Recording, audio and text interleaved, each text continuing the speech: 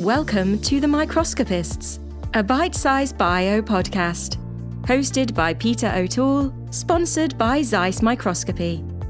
Today on The Microscopists. Today on The Microscopists, I'm joined by Michael Albiez, CEO of Carl Zeiss Research Microscopy Solutions. And he talks about the challenges of bringing together different types of microscopists. People working on electron microscopy and light microscopy, their background is completely different. And if you want to really integrate them, that takes quite some time. And I underestimated the time it took. He shares what it was like for Zeiss microscopists themselves to receive the German Future Prize on the national TV. All my family watched it and everyone. So you normally don't have such a reach with such a kind of a niche, still a niche technology, right? And he talked about playing guitar and piano in a jazz trio. The other two of the band they are professional musicians now. I'm the only one who didn't make it. All in this episode of The Microscopists.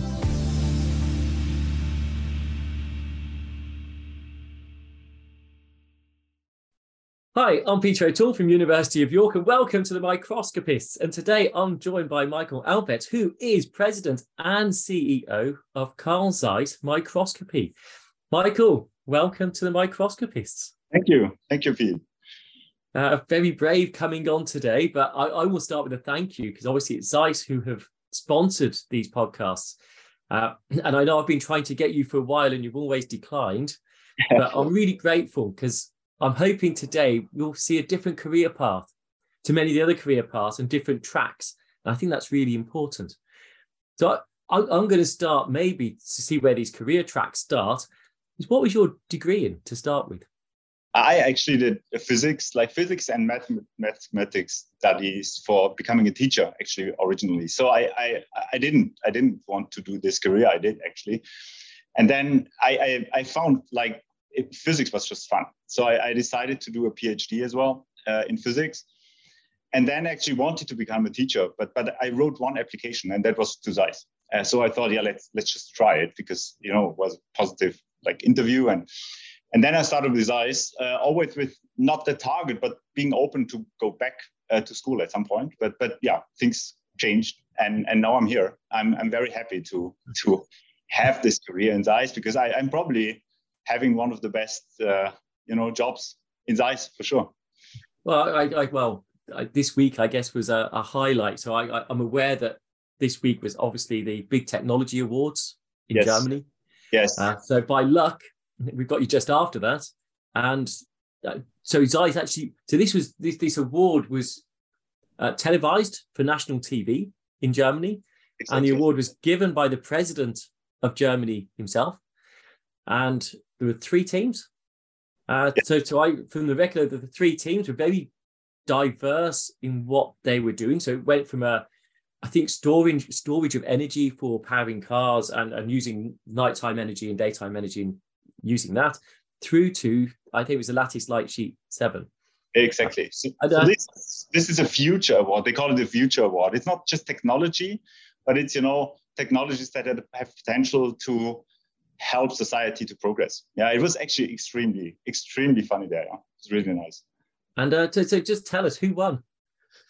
Obviously, we did. No, not obviously. Zeiss won already 2 years back. At that time with the EUV technology, for producing semiconductor chips. That was really strong, actually. And last time was BioNTech with a vaccine for COVID. So this time we went there again, and we didn't think we win, but at the end we made it. It was really a great event. Yeah, and thanks for coming over to Berlin as well and celebrating with us. No, but Berlin was an awesome city. I actually thought the event itself, regardless of the prize and the winners, I thought that the actual event was quite inspirational. And I think it's a shame that other countries don't have the same profile where such a high profile person is given the award, but it's on television. Because I think if you're a school child watching it with a parent, if you're a student at university or postdoc watching this, or even in a company watching this, you would be thinking, oh my goodness, what can I do to win that award? There's still so much innovation to be done. And that's what it really struck home. There's so much still to be done. And for microscopy to be highlighted in such a way, I think shows the appreciation and just how important microscopy is in the world, not just scientific world, but just the world for everyone at the moment. No, it's true, and millions of people in Germany watch this, right? It's basically nearly prime time broadcasted live in German, second program, German television. So yeah, all my family watched it and everyone. So you normally don't have such a reach with such a kind of a niche, still a niche technology, right? Microscopy is something people remember from school. I don't know, but how far this went over the past hundreds of years, that's cool, and people saw it. So we're really proud to win this prize, actually. It was grand and great for your Thomas, Ralph, who were up there on stage. You said, again, you're thinking about their microscopy at school. You wanted to be a teacher. Yes. So what, a high school teacher or junior school teacher? No, high school teacher. And did you actually start teaching? No, not quite. I mean, I played a lot of piano when I was young, and I gave piano lessons, and I just enjoyed working with kids and teaching kids. And actually, I know I thought about what can I do, what is reasonable to do, and I always like mathematics and physics, and then this teaching background brought me to the idea to start studying. You know, I didn't have quite a plan, I must say. You know, I just started it, and it turned out to be extremely interesting. Especially physics, I must say. And I presume no regrets not going into teaching? No regrets. No, for sure not. So I stopped giving piano lessons. Just today I did some practicing with my son on mathematics. So that's a benefit I can still do with my kids that are growing up, you know, but that's the only teaching I get, actually. And how old are your children? They are 19, 18, and 15. Okay, so not dissimilar to my own. So, and 3 boys, girls? 2 girls, 1 boy. Easy to handle? Well, no, it depends on the phase, you know. I think on average, yes. It could be much worse. It could be much worse. It's a very British type of thing to say. It's okay. So from your degree, did you go on to do a PhD?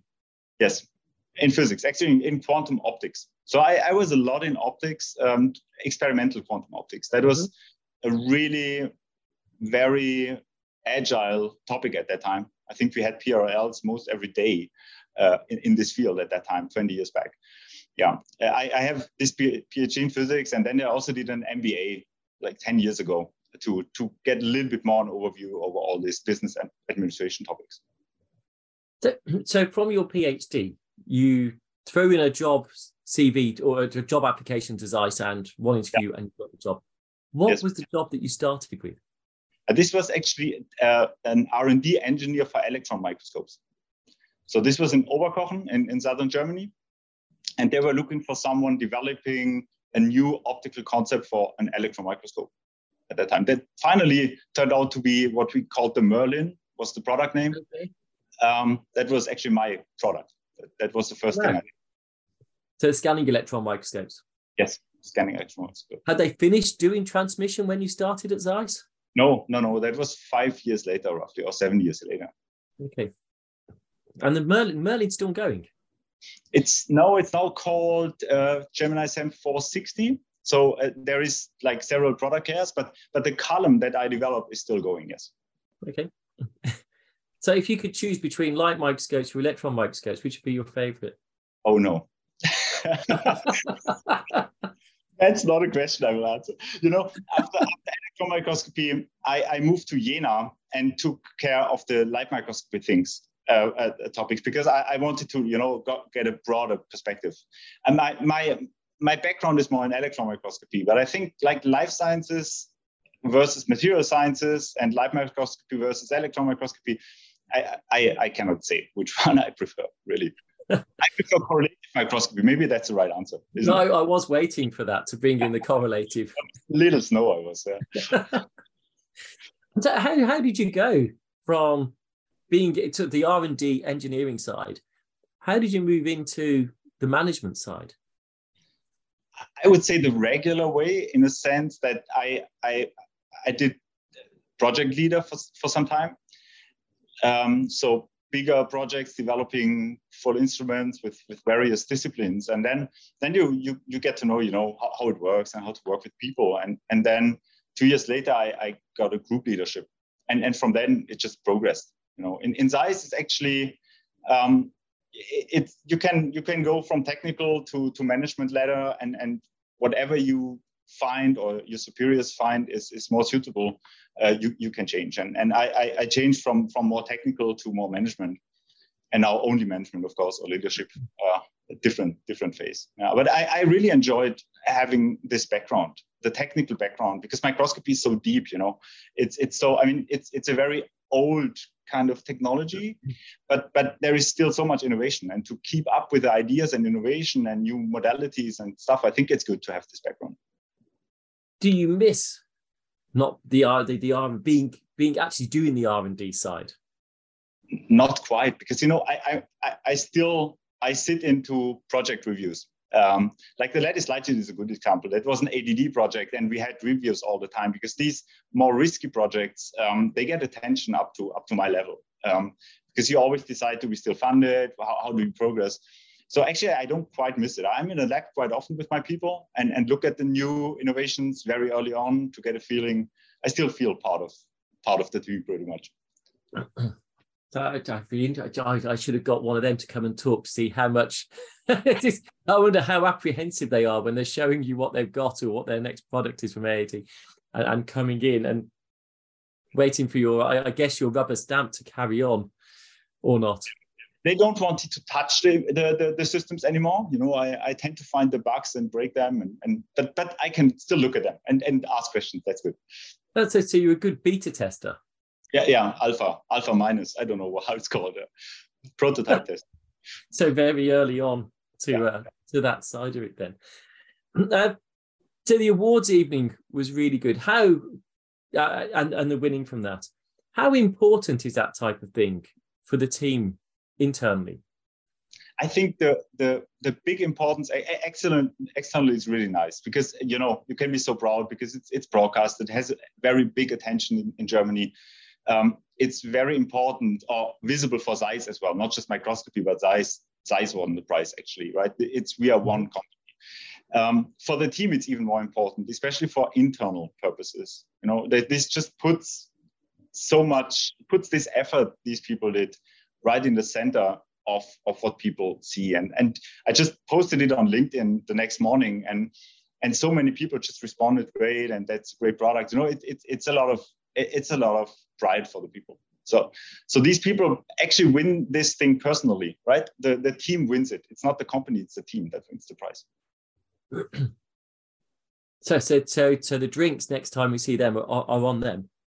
Yeah. But they won the prize, right? They have a budget now. Maybe they should pay a drink for the others. Let's see how this works. So you wanted to be a teacher, or you got into a degree. If I take you further back to when you were younger than your current children, so maybe the age of 10, when you first start to get an awareness that you may want a job in the future, what was the first job that you can recall wanting to do? Like musician. I was always into music, and my father was heading music school. So I basically grew up somehow between school, football, and music somehow. So this was really something I actually thought about, but it's really super tough. I mean, the competition is extremely tough, and you have to really be completely into it. So that was the first thing, probably. And so that was piano you were playing then? Yes, piano and guitar. Yeah. Okay. And so when did you decide not to pursue a career, and when did you decide that maths, physics was the way to go? Maths, physics, probably when I was 16, 17. Because at that time I decided, for the subject to be part of my final exam. So it was clear that will be important, and I like these topics. When did I decide to become a teacher? Really, probably we have 1 year after, or at that time we had 1 year after school where you had to do a social job, and you have a lot of time think about things. And that was the time when I decided I'll do this. I'll start with this. It is quite different going from the arts to the sciences as a career? It's quite a big shift. Yeah, not so much. There is so many scientists playing really well playing instruments. So there is something to this, right? You know, left and right side of the brain, and mathematical and artist. So I'm actually into music. Like paintings is not so much my thing. Yeah. It's really more music. Well, I remember talking to Petra Schwiller, and actually she sent a picture of all the different instruments that she could play, which was nuts. Yeah. Absolutely crazy, just the amount of different instruments that she could play. So did I hear right that you used to play the piano and guitar in a band? Yes, that's true. I used to play in mainly in a small jazz band. And yeah, that was actually fun. Yeah, that was good. Like a small jazz trio was the main thing, but we also had played a little bit like dance music and but that was the main thing. And the other two of the band they are professional musicians now. I'm the only one who didn't make it at the end. Yeah, I bet you're probably doing better career-wise, because you say it's a very hard gig being in the music industry. Yeah, absolutely. Yeah. I'm just thinking because Elmi quite often has a live band on the final night, and no. Dance music. Dance music. That was really quick. No. I'll tell you what, with the winnings and the drinks, I'll ask you after a few drinks and see if we can get there. That goes better, yeah, probably. So can I ask, have you had any inspirations in your life? Who has inspired you at different stages of your career? You know, when I did my PhD, it was actually my professor. He was from Austria. He was a very young professor, extremely energetic. I don't know how many nights we spent in the lab during my PhD, because we basically could only measure during the night. Because these Bose-Einstein condensates, which I did, are extremely sensitive to everything around you. If there is a bus driving or something, it's just disturbing the experiment. So that was really inspiring, because he had so much energy that was just incredible. Now, when I look further, I think now it's more people who have a very special kind of approach to leadership, or maybe even followership. You know, leadership is one thing, but people who really make others follow are people that I'm inspired by. That's really interesting how some people are extremely great in this. And any notable people? You know, as I said, I mean, Markus Oberthaler was the guy at the university. He's in Heidelberg, still on a similar subject and doing his research and science. Here, I wouldn't say one. I mean, in Zeiss there is really a lot of great people that very different kind of leadership styles, also different cultures in the different parts of the business, and it's actually really interesting to look at all these and learn from different kind of skills and people. So that's actually something that's worth touching on, because you probably have a unique perspective and understanding, actually, which not everyone is able to see or appreciate. The difference between not light and electron microscopies, that's not so different. The difference between life scientists and material scientists, the way they operate, what they expect from instruments, the way you sell instruments to these two different camps. Actually, from my experience and seeing how they interact, even at a scientific conference level, they are very, very different. Stereotyping, obviously. But how have you found that? There is quite some difference, I would say. I see more difference, of course, between like scientists and in university or academia generally, and scientists in industry. This is really shockingly different. So the people have a very similar degree, but the way you're talking to them and what convinces them is so super, super different. So normally, I would say as Zeiss, we are talking, if you're talking universities, we are talking to really people who understand what they are doing and who are really into microscopy most of the time. So and they are extremely well informed. in all different, all different categories. I think there is not such a big difference between materials and life science. But I think that the way they are looking at things, like one is more heavy on biology, the other one more heavy on physics. The one is more, more involving like looking at pictures and fluorescence images, which is the preparation is pretty complex. The other one is more looking to more fundamental understanding of what's happening there in terms of physics. So I think that the discussions are just different. But the level of, level of knowledge in microscopy is immense. It's really immense. And that's why our salespeople, if they want to talk to these customers, it's actually one of the toughest jobs you can have, right? You have such a broad portfolio, and those customers they know everything about what they want to have. It's really a very interesting business. I can't remember if it was yourself or someone else that once said, actually, when you launch a product, within a few weeks of launching a product, there'll be customers that know more about your product than you do. That's in terms of applications for sure. I mean, you're developing your product. There is a lot of project management. There is a lot of retiring technical risk and getting this thing alive, get all the parts and build it and make it stable and reliable. And then at the end, when you have one, you actually do real applications work with customers.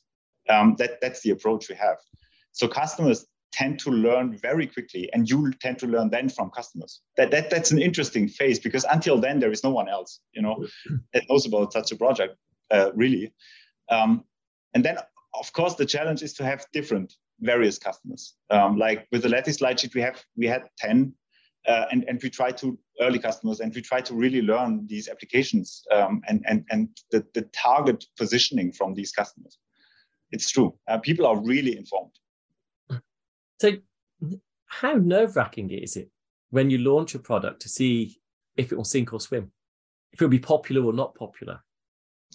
I think it's nerve-wracking after like 2 years when you look back. The launch is always exciting. It's super exciting, especially for the teams. They worked for 5 years, 8 years, 2 years on a subject. And at the end, it's very intense. Day and night, they are working. And then it's launched. And then normally, like, there is a big spike in interest, but the funding is not yet there very often. So you only see, with a delay, you see the economic success of a product. People are really excited, like it, and there is applications coming up and stuff, but only after 3 years, looking back, typically, does it really hit a broader market?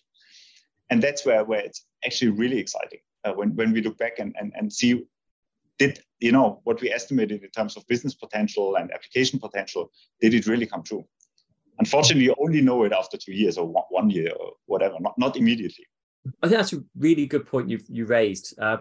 Quite often there'll be not criticism, but we know this technology that's been innovated.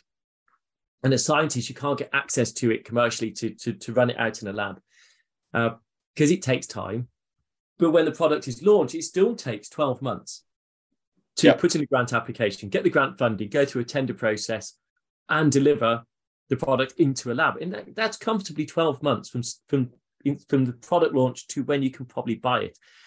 So the funding model doesn't suit super fast research. Some institutes will be lucky and will be able to buy one very early on, or may have funding for a similar model that they can upgrade or switch to, but there is a delay. So, thinking about speed of innovation, you'll appreciate this. People will say, how can you enable quicker access? And you say it can take 2 years, 5 years, 8 years for a product to get to market. Now, for some technologies, that's eternity. So why does it take so long to get a product to market? It really depends on the conceptual, like, R&D topics on the product.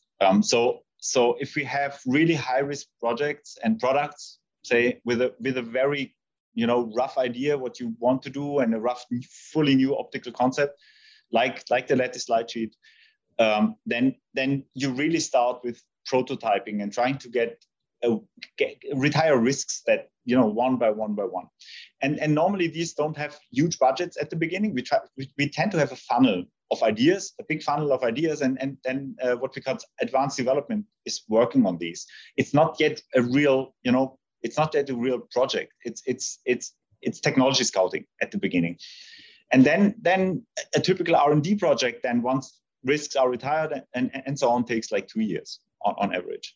If you're talking software, that can be much faster, of course. You're talking like agile development with sprints like 3 weeks, 4 weeks, where you can have something, improved on a shorter time scale.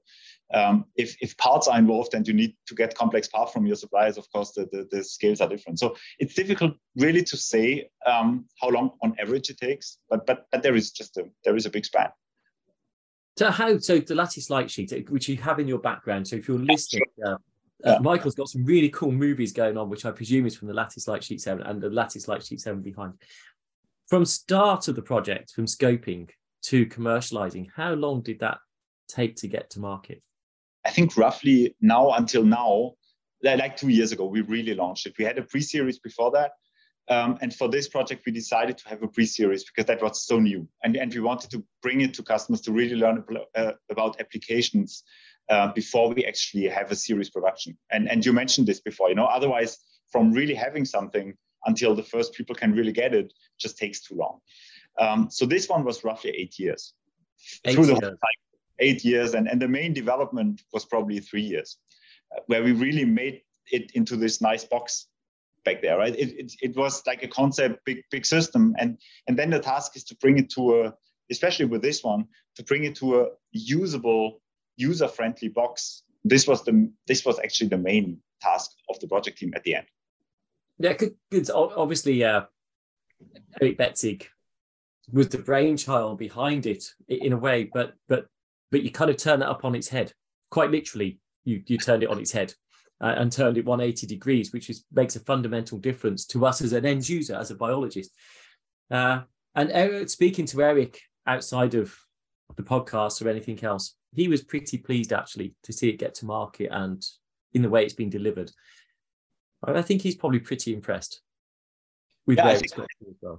I think so too. And he mentioned it before. I mean, the fact that we are getting it, into this kind of geometry, imaging through the glass, basically, which is tough, correcting all these errors, and this in a way that is user friendly. You can use your normal samples. I think that was the big innovation. Actually, you're absolutely right. The basic principle very often comes from actually our customers or people who have ideas, and we are proud to take these ideas and basically market them. We are not necessarily the most clever people in the world. There are a lot of clever people out there, and networking with them is good. But I think our engineers have, over decades, have learned to bring it to a product that finally really works. And this is I think what is so special about this and other projects. There is many other examples where the true innovation comes from the customer. Right. And what we do is, commercializing it and bringing it to more people. And I think that's really, it is the commercialization that makes it accessible to us, which is really important as end users. And that's why Eric was quite happy to hand it over, because it needs to be commercialized to have an impact across the world, across all the science labs that can get access to it, which is so important to it. So I'm going to change tack a little bit. It must be exciting. It must be very intense during those sprints and so forth. What do you do in your spare time? No, I mentioned I have 3 kids, right? And I really enjoy being out with, at concerts or whatever. I do some sports. I do cycling. And I enjoy doing kite surfing. And unfortunately, you can't do this all the time. But that's really something I actually really like. Yeah, that's actually on the Baltic Sea. That was last year. This picture looks nuts. So this is a picture of a few kite surfers and one in the foreground. Is exactly. That you? That's my son. It's actually not me. He's more crazy than I am nowadays. But that's my son. He started it 2 years ago or so. So I really enjoy spending time, with the kids and or with the family generally. We also like to go camping, like on weekends. We really like to go out and spend the time somewhere, not far away, just half an hour drive, a night or two, somewhere out there is something that really helps us relax, or helps me relax as well. So, Michael, is this all 5 of you going camping? Not always. No, the kids are grown up, right? So typically we are 3 or 4. Because you sent me a picture of the coolest camper van, and these. So in the UK, these are really trendy and quite cool. I had a really boring caravan compared to the camper van, and this. What's this? It's tiny. This is really, actually, that's really tiny. That's a trailer for the camper van. You can only fit 2 people sleeping in the camper van. That's already, 1.20 meters. You need to like the other person if you're sleeping in there, I would say. So we decided to have this trailer, but the trailer cannot be really heavy for this camper van. You can only pull like 200 kilograms roughly. And we just found in Germany, we found a company that does like kits. You can buy these kits, and it's a company actually, normally they're doing water slides for pools. And it's the same casting technology they are using to do this thing. And then they supply you a big kit. You work for, I don't know, 2 weeks, and then you get it certified and you can use it. It's another 1.20 meters. So you can I can fit 4 people now without the tent. So you built? Yes. The mini caravan. Yeah, you have to build it. Yeah, and I also spent quite some time in trying to repair the other thing there. Trying to repair the camper van. It's tough to find people who know the technology still. It's really simple. Once you work your way into it, it's not difficult to repair it. And I have some friends, who have similar cars, like Beetles, exactly the same technology, and we help each other. I can see the engineering background coming to use. They are super cool, though. Yeah. And so you go away for just into the countryside, or do you have any particular area? Is it to go kite surfing, or do you take it to go walking, cycling? Where's your sort of target area that you go to? It's going out, It's just we really like to, leave the normal environment and just go out into nature or like a camping place somewhere. Just for walking, normally just for walking, because kite surfing is difficult. You have to drive at least an hour from where I live, and there is not a lot of wind. So you have to be really lucky if you can combine it. The car only goes maybe 70 kilometers an hour, which is 40 miles. So it's not so fast. So the range is not so big. Okay, so moving sideways again, we talked about your inspirations. Well, have you had any really challenging times at work? What's been the most challenging time in your career to date? To date is not the right, that suggests you're going to get really big challenges up front. What has been the most challenging time you've ever encountered? I hope there will be more challenging up front. So the biggest one actually was when we combined light microscopy and electron microscopy like 10 years ago, a little bit more maybe. And these were completely different siloed like parts of the company. Not in one business unit. And this was a big challenge in terms of culture to bring these two together. You mentioned before, like material scientists and life scientists, people working on electron microscopy and light microscopy, their background is completely different. And if you want to really integrate them, it takes quite some time. And I underestimated the time it took. And then what came along with it was, of course, a little bit of a restructuring internally. So we moved like production sites, because we had several production sites, too many actually. So we had to find new jobs for people, all within Zeiss. But these kind of things are tough. Change processes are really tough for people. But finally, I think we are through it since quite some years, and now it's going upwards again. But it was the right thing to do, and it was only a positive thing to do this combination, but every change takes some time. And that's what I really learned there. It takes, at least 2-3 years until, you're really accommodating to a bigger change. When did you have any doubts at any point that this was the right thing to be doing? No, not really.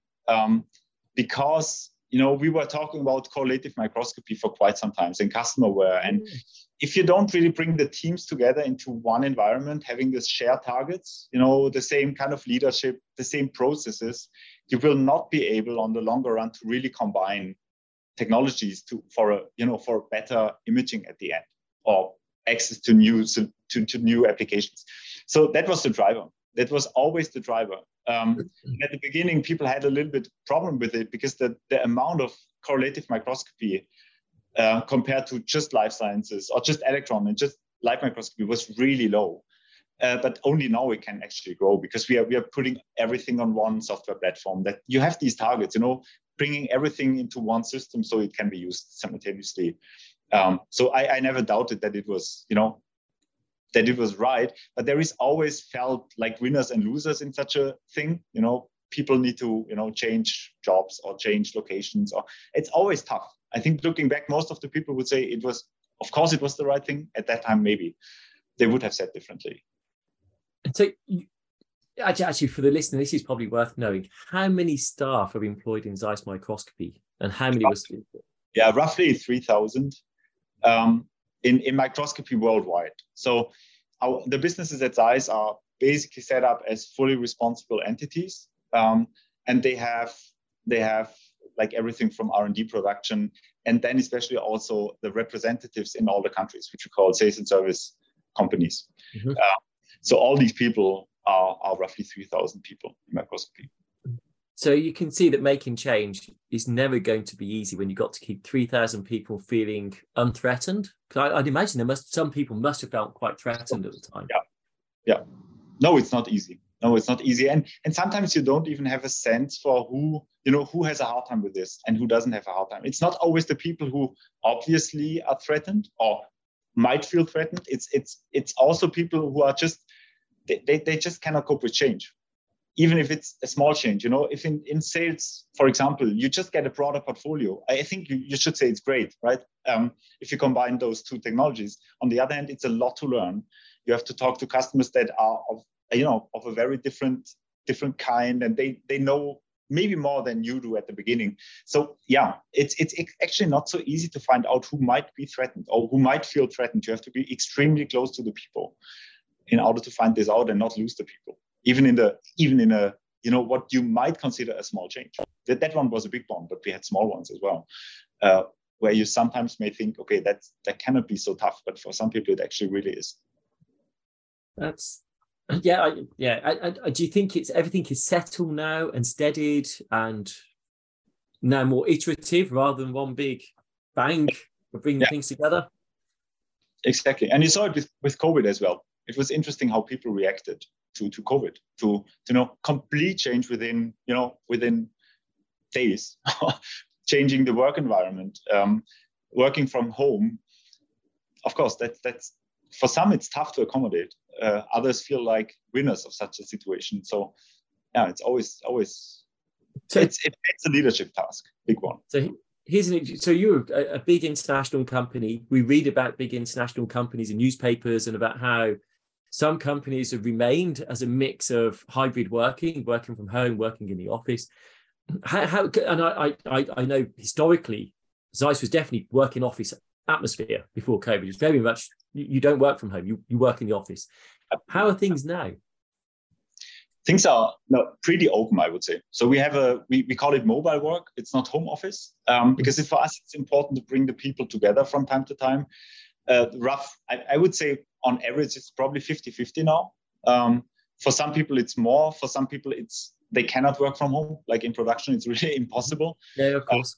Service people cannot work from home. They have to be at the customer side most of the time if you don't do remote service. But yeah, I would say 50-50 roughly. But what we say is whenever we have those team days, right? So we try, when the people are in, some are always in, but when people are coming in, we try to make sure that the team aligns such that it's really quality time for the teams to really discuss. So there is just no point in people sitting in front of their computers all day in the office anymore, right? This is not the thing. So they should meet in front of prototypes or like discussing product specifications between marketing and product management and R&D. These things are extremely helpful if you sit together. Other tasks can be done from wherever you are. Yeah, we are now in a mix. I think it's a good practice. Actually, we still need to meet. I'm fully convinced that this is for an innovative company that brings together mechanical engineers, electrical engineers, software engineers, and then application people, and you need to discuss these things in especially in R&D, but also best practice sharing for I'm in the demo lab today. People need to, they need to discuss, how do you do this? How do you prepare the sample? If everyone works for himself, it just, you lose so much.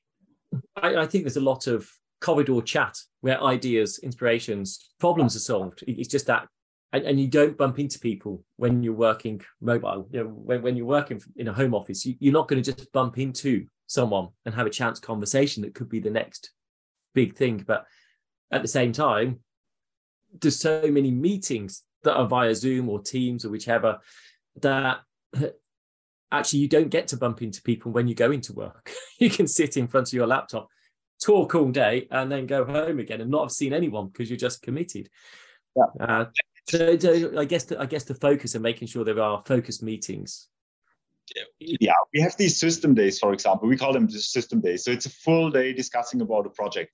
And this is not remote. This is on, in the office or in the lab. These are super important. And then you have, what people also really value is the lunch together. We have a great canteen in all our sites. And there you bump into people.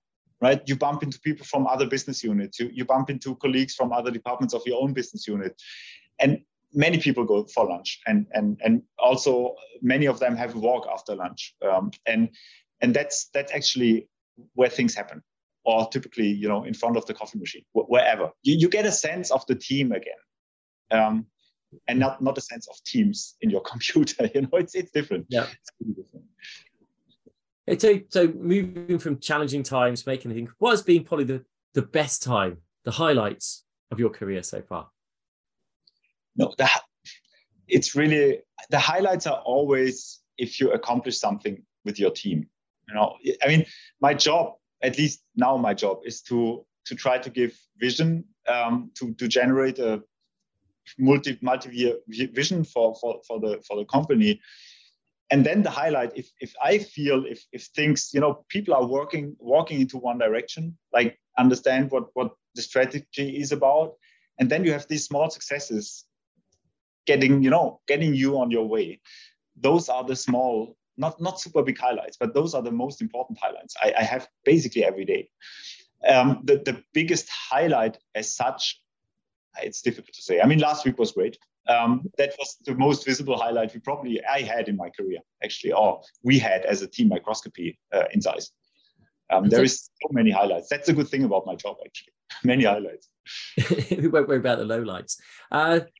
Okay, so maybe another. Okay, what has been the most fun time? Is that through your undergraduate, your PhD, when you were R&Ding? Now, if you could relive 1 year, Groundhog Day, time and time and time again, what was the most sort of enjoyable time? The most enjoyable time probably was during the PhD, because there was so much. That was such a great team, and we were working during the night, and then during the day we couldn't. And I think the biggest highlight was we had to move our experiments from Konstanz to Heidelberg, because my professor, he moved to Heidelberg. So we disassembled the whole optical table, 2 optical tables of optics, put it into boxes, bring it up again. And the first time we had this Bose-Einstein condensate again, after a few stupid mistakes. We put in some optical modules the wrong way, and you would never find it. That was just amazing. So we only lost 3 months moving. That was a super highlight. That's pretty efficient. Yeah. I'm going to ask you some quick fire questions. Yeah, that's good. Okay, so PC or Mac? PC. McDonald's or Burger King? Oh, none. Do your children not like either? Yeah, they sometimes do, but I actually really don't. Okay, if you were to a conference, yes, or if you were to be taken, if you've gone somewhere and they take you out for dinner, what would be the best food that they could put in front of you? Local food, wherever I am. I always ask for local food. Okay. You haven't done much in Britain then. You might not choose local. Fish and chips from time to time is great, right? Especially if you're in going to a football stadium, fish and chips is great. It really depends on where you are. And what about, is there anything you don't eat that you do think, oh no, I really don't like that? No, not really. Wow. Oysters, maybe oysters. I can eat them, but I don't really like it. Okay, that's fair enough. Coffee or tea? Coffee. Short or long coffee? Long. Short. I actually didn't manage to switch on the coffee machine here in the demo lab, so I'm with water. I have water too, of course. Wine or beer? Wine. Red or white? Red. Any particular region? Grape? Style? Rioja. Okay. That's a good choice. Chocolate or cheese? Cheese. Hey, early bird or night owl? No, absolutely early bird. Yeah. So what time do you rise? 6:30, roughly, which is not super early, but I don't waste time in the morning at all. I start working as soon as possible. I don't have breakfast normally. I just grab a coffee and start. In the evenings, I need some time to relax, and that's the evening for me. It's not the morning. So in the evening when you're relaxing, do you watch TV? Do you read a book? Actually, we now maybe changing a little bit, but we try to have a not a big, but dinner together with the kids, pretty extended one. You know, in terms of time, everyone comes in the evening and would be talking about their day. I don't watch so much TV, I must say. If I watch TV, I watch like documentaries, how to repair cars, for example. That's good. And what about, do you read books? I do. Yes, I do. But not super. I mean, I like to read like leadership books a lot, like with the pretty deep content. From time to time, I read other books as well. But again, I try to go out more. I try to move. When I have time, I try to move. That's important for me. So when do you said you go cycling for fitness and stuff. When do you, is that evenings you go cycling? Yeah, evenings or weekends. It really depends. If in summertime, when it's bright until 10, sometimes in the evenings, otherwise weekends. Or to work. So staying on books and TV, what's your favorite film? You may love it. It's Life of Brian. It was always it's so funny. I love it. My kids can't hear the jokes anymore. I really like it. Yeah, I watched it. We have Chris Guerin. You may know Chris Guerin. He came over and we watched Life of Brian together. And yeah, I think the children struggle with the humor. Yes, absolutely. The first and second time, at least, they get used to it. Third and fourth time, but yeah. I think you've got to be the right age. I think I was probably 17, 18 the first time I watched it. And yeah, I thought it was a great film at the time. So Life of Brian was an excellent choice. Star Wars or Star Trek? Oh, Star Wars. But I'm not really into it. Not more big on it. More my son. And do you have a favorite Christmas film? Yeah, actually Dinner for One. And it's not Christmas. That's not. I don't have a favorite Christmas film. No, I don't. Dinner for One? Yeah, that's like yes. New Year's. English. It's an English thing, yes? Yes, it is. But in Germany, everyone looks it and watches it. Yeah, and no one in Britain's ever seen it, I don't think. Really? I didn't know. It's not a thing over here at all. No, but we know it's a big thing in Germany. Yeah, every New Year's Eve, every hour you can watch it on television. I'm not. Yeah, I don't even. I need to look up how to even watch it. Yeah, you probably. Yeah, no, I do need to have a look because, yeah, as you say, everyone in Germany, it's a big thing, not a big thing over here. I didn't know. Moving back into other things, we've talked a lot about obviously the career, wanting to be a teacher, going into Zeiss. But did I also read that you had your own company? You founded your own company at one point. Yeah, that was when I was still at school. I designed and built speaker cabinets for like PA systems, like for bands, right? We needed one, and my uncle actually had a company, that design speakers, and I got some speakers from him, and then got some software from him, and then started to build my own ones. But I just did this for 3 or 4 years. I stopped it when I was into my studies at some point. And you were selling that to other bands or other pubs or other bands, other like public rooms or discos or these kind of things. Yeah. And was that pocket money or was it a serious income? It could have been a serious income if I would have invested more time. I just did one a month or so, just to limit the effort. And I didn't do any marketing. So what came, and what didn't come. I just, maybe I did like 15, 20 pairs of maybe 30 systems installations. So you had the PA, you should have teamed up with Scott Fraser, who makes his own home amplifiers. Oh, he does amplifiers. Oh, that's cool. I do the more the back end stuff. That's good. Yeah. So to combine it, it could be quite good. Yeah. You also mentioned that you enjoy soccer. So you sent me this image. Yeah, exactly. That was what is where are you here? This is huge stadium. No, I mean that's the biggest stadium. That's Barcelona. That was last year on our. We actually did a camper trip down to Spain for 2 weeks, and Barcelona was the most southern point we were, and I went to the stadium with my son. It was cool. 100,000 people, completely crazy. Normally, I'm in a small stadium, which is very close to my hometown. It's Heidenheim. It's a second German league,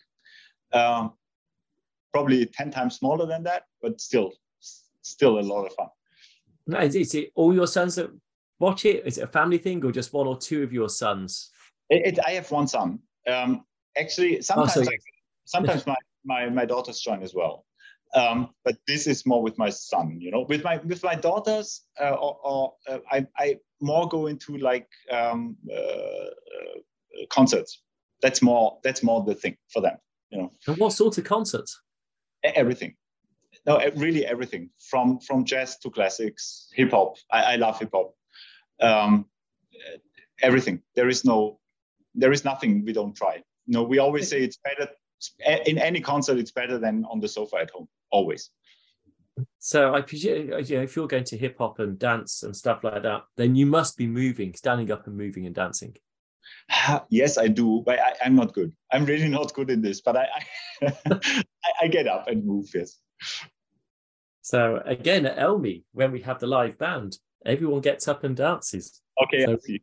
Maybe I should come next time and get it. We have to get you up there at some point. I've lost. So you also said you have. Oh my goodness! I shouldn't have just flicked that picture because that just makes it look like I've got really weird ears. Oh yes. You also have. Yeah, that's our dog. We have her since 4 years, and I actually spent quite some time walking. And she's always a good excuse to go out and have a longer walk. That's really good. It really brings more activity into your life, a dog, I must say. I just can't believe that just yeah. that was a bad positioning for me to be sitting up to when I put that picture on. So do you walk the dog in the morning as well as the evening, or just the evening? Normally, when I'm not traveling, I try to do it in the morning. So when I get up, go out, take a cup of coffee, and if there is not a really early appointment, I do it in the morning. In the evening, normally there is no time. Okay, so coming back into work and the work environment, is there anything that frustrates you that you wish it not frustrates you because it's something that can't happen, but is there any processes that frustrate you at work that you wish didn't exist but have to exist? I'm not sure they have to exist. I mean, in such a bigger company, you have a lot of course, processes, like from R&D process to everything. And sometimes if people, complain that the process is holding them back, although the process should just be something that should help them, it frustrates me, honestly. And we are trying to streamline these, and we have, I don't know how many versions of the R&D process we had. just to try to make sure that you can capture small projects that have a big burden on such a process, and big projects that actually are, for example, like processes that need FDA certification, that much different kind of documentation. And these things really frustrate me. If you hold back innovation for processes that are not important, but that are not efficient, let's put it that way. Yeah. Something that's, and that happens from time to time. And sometimes you are in a tunnel and you don't even see it any longer, and then looking back and people tell you that could have been like a year earlier. That's really bad. Just because of the process of getting it certified and out. Yeah, especially, yeah, exactly. And you have these gate reviews, and I don't want people to spend so much time preparing for these and documenting, but some really do, and they feel they have to, and they spend, too much time in overhead. That is at the end not valued by the customer. You want a stable product, so we need a process, a good process. We make sure that we have quality, and we always have software bugs, but limited, and some you can handle. But that's something in a big company that you really have to learn this. That there is much more than just a few R&D guys doing something. Just the decision until you decide what you do is already a process. And when I had my own company, I just, I built something and I built it, and 2 days later it was there. So I had to get a little bit more patient when I came to such a company. So I asked you what you wanted to be when you were 10, as a teacher, and then obviously we can see how you came into where you are today. Yeah. In another 20 years, where would you like to be? I have no plan. Honestly, I have no plan. And that was always a success criterion, I think, for me. I think it's good if you are, for the time you are here, right? You don't work for the next step. Eventually something will happen, always, right? But I think as long as you're having, fun with what you're doing, people will notice this. If you're only there for, showing successes to do something else, is not the thing. So I'm enjoying actually what I do. I actually always enjoyed what I did. And I do it until a new kind of challenge comes up. So I really have no plans. I don't think I've ever asked this of a guest, actually. And I think why I haven't, I've only just thought of the question. If you could have a year sabbatical and step into someone else's job, of anything, yes, what would you like to go and sample just to get a feel for it, to know what it's like in that environment? I would actually love to work in a startup that has a big purpose, like either in the more biological field or in environmental field. I was actually you asked me before, people that inspired me. I was 2 weeks ago, I was in South Africa for this African Microscopy initiative. Maybe you heard of it. Yeah. And one of our customers actually, Leong Ju, he started this with his idea, right? And then he brought these big foundations behind him, and Jan Zuckerberg and Gates Foundation, exactly. And he really implemented something in a kind of a startup approach, something really, really big and fundamental and sustainable.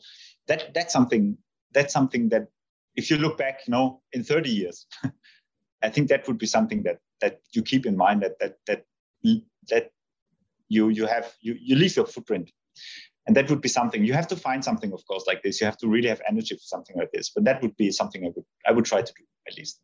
And that's I think actually they've got a really hard job in delivering what their vision is across Africa in a sustainable way. Yeah. I think that there's many complexities behind it. So actually, we talked about frustrations in the workplace. I think Leong is going to encounter, and he probably already has encountered some frustrations. But I think with Karen Jacobs and everyone else, I think they're going to encounter more and more quite high walls to get over. I think even within Europe and the Americas, North Americas, there are still walls in the way of the best practice. Yeah. And I think they're going to have even bigger walls to break down. But the only way to improve is to try. I think it's a big attempt. It's really a big one. It's not it's a one person's idea. but it's now a big multi-year initiative. And we are really happy to support this. We will install instruments at remote sites as well, like demo equipment, which has been used, or customer equipment. Actually, sometimes customer feedback equipment, we will put it free of charge and service it and install it, and try to give access. And I think if there is a few successes in other parts of Africa. I mean, South Africa is strong, but then no matter where you look, it's really not strong from a scientific perspective. And if you can do small steps, I think that's already something. I mean, they cannot solve their own problems, and scientifically they could, if we just make it attractive for them to stay in Africa, the good people as well. Yeah, and attract good people into it's true, Africa. And we only have to look at the likes of China and India. Actually, one way is to actually attract good scientists in, and that then develops that culture of top science and attracts top science and more funding, and then becomes more sustainable. So I think it's a great initiative. We'll do a lot to support it. It's important. We are very nearly up to time, and there's one area we haven't touched on. And I usually ask, where do you see the future going? But actually, I think a big thing, Zeiss is a hardware company historically. How much do you see big data, artificial intelligence, machine learning? Where do you see your role in that? It's actually big, and the transformation is ongoing, right? If you look back 5 years, 6 years, 7 years, we were extremely hardware heavy in terms of R&D as well. So we probably had 80% hardware people and 20% software people, but honestly, more or less system control software people. We are switching to 50-50. That's the goal. Everyone knows this. Because it's so important, especially with instruments that are, they are providing more and more data, and nobody can look at this data. Those crazy projects like this brain reconstruction projects, the human brain project, which is done with an MSEM, with several, or with whatever technology, with a few nanometers resolution, and the brain is really a big thing. And then you want to find all the links. So no one can do this. So this is, first of all, throwing away the data you don't need is, I think, the first challenge. And you need a lot of intelligence for this as well, because storing too much data is just not helping. And then evaluating, like using artificial intelligence to evaluate these images is extremely important. And we have systems today that if you just let them run and just use with this 2 cameras and let them run for a day, most every hard drive will be full, with images. So that's a big one. It's really a big one. And I'm really happy that also customers drive this innovation. That's a joint, and also infrastructures in universities is important for this. It's not just it's if we're talking correlative microscopy, we also want to be open to microscopy like modalities that we don't have at Zeiss. You want to correlate, I don't know what, X-ray fluorescence images. We don't have these, and we don't want to necessarily expand our portfolio, but we need to make sure that you can handle all the data and bring it together. So I think in terms of open architecture, in terms of all these, intelligent ways of processing data, I think we need to be open, and we need to progress for sure. And I think this is where maybe different companies across different platforms need to talk together as well to help the scientists answer the questions, because at the moment it's very difficult. Now, we are probably just over the hour. That's gone super, super fast. I'm sorry. Michael, thank you so much for taking your time to join us today. Thank you for plugging half the podcast, because as you just mentioned with the brain, with Jack Blipman, obviously is one of the leads on that, and Mark Ellisman, so other podcast guests, which you nicely brought up somehow along the way, along with Eric and so forth. But everyone who's listened, I hope you found this really fascinating and different to some of the other podcast guests that we've had. And Michael, thank you so much. I think still equally inspirational and showing different career paths and how to progress a career and the complexities that you have to deal with, and actually you still seem quite chilled. And yeah, they don't seem like challenges to you. They just seem like a way of working. It's yeah, you're too at ease. Yeah, thanks, Peter. And think that was a really short hour. So thanks for making this such a great discussion. Pleasure. So everyone, thank Michael. Thank you very much. And thank you everyone. And don't forget to subscribe to whichever channel you're listening to and go listen to some of the other microscopists. Michael, thank you. Thank you for listening to The Microscopists, a bite-sized bio podcast sponsored by Zeiss Microscopy. To view all audio and video recordings from this series, please visit bitesizebio.com/the-microscopists.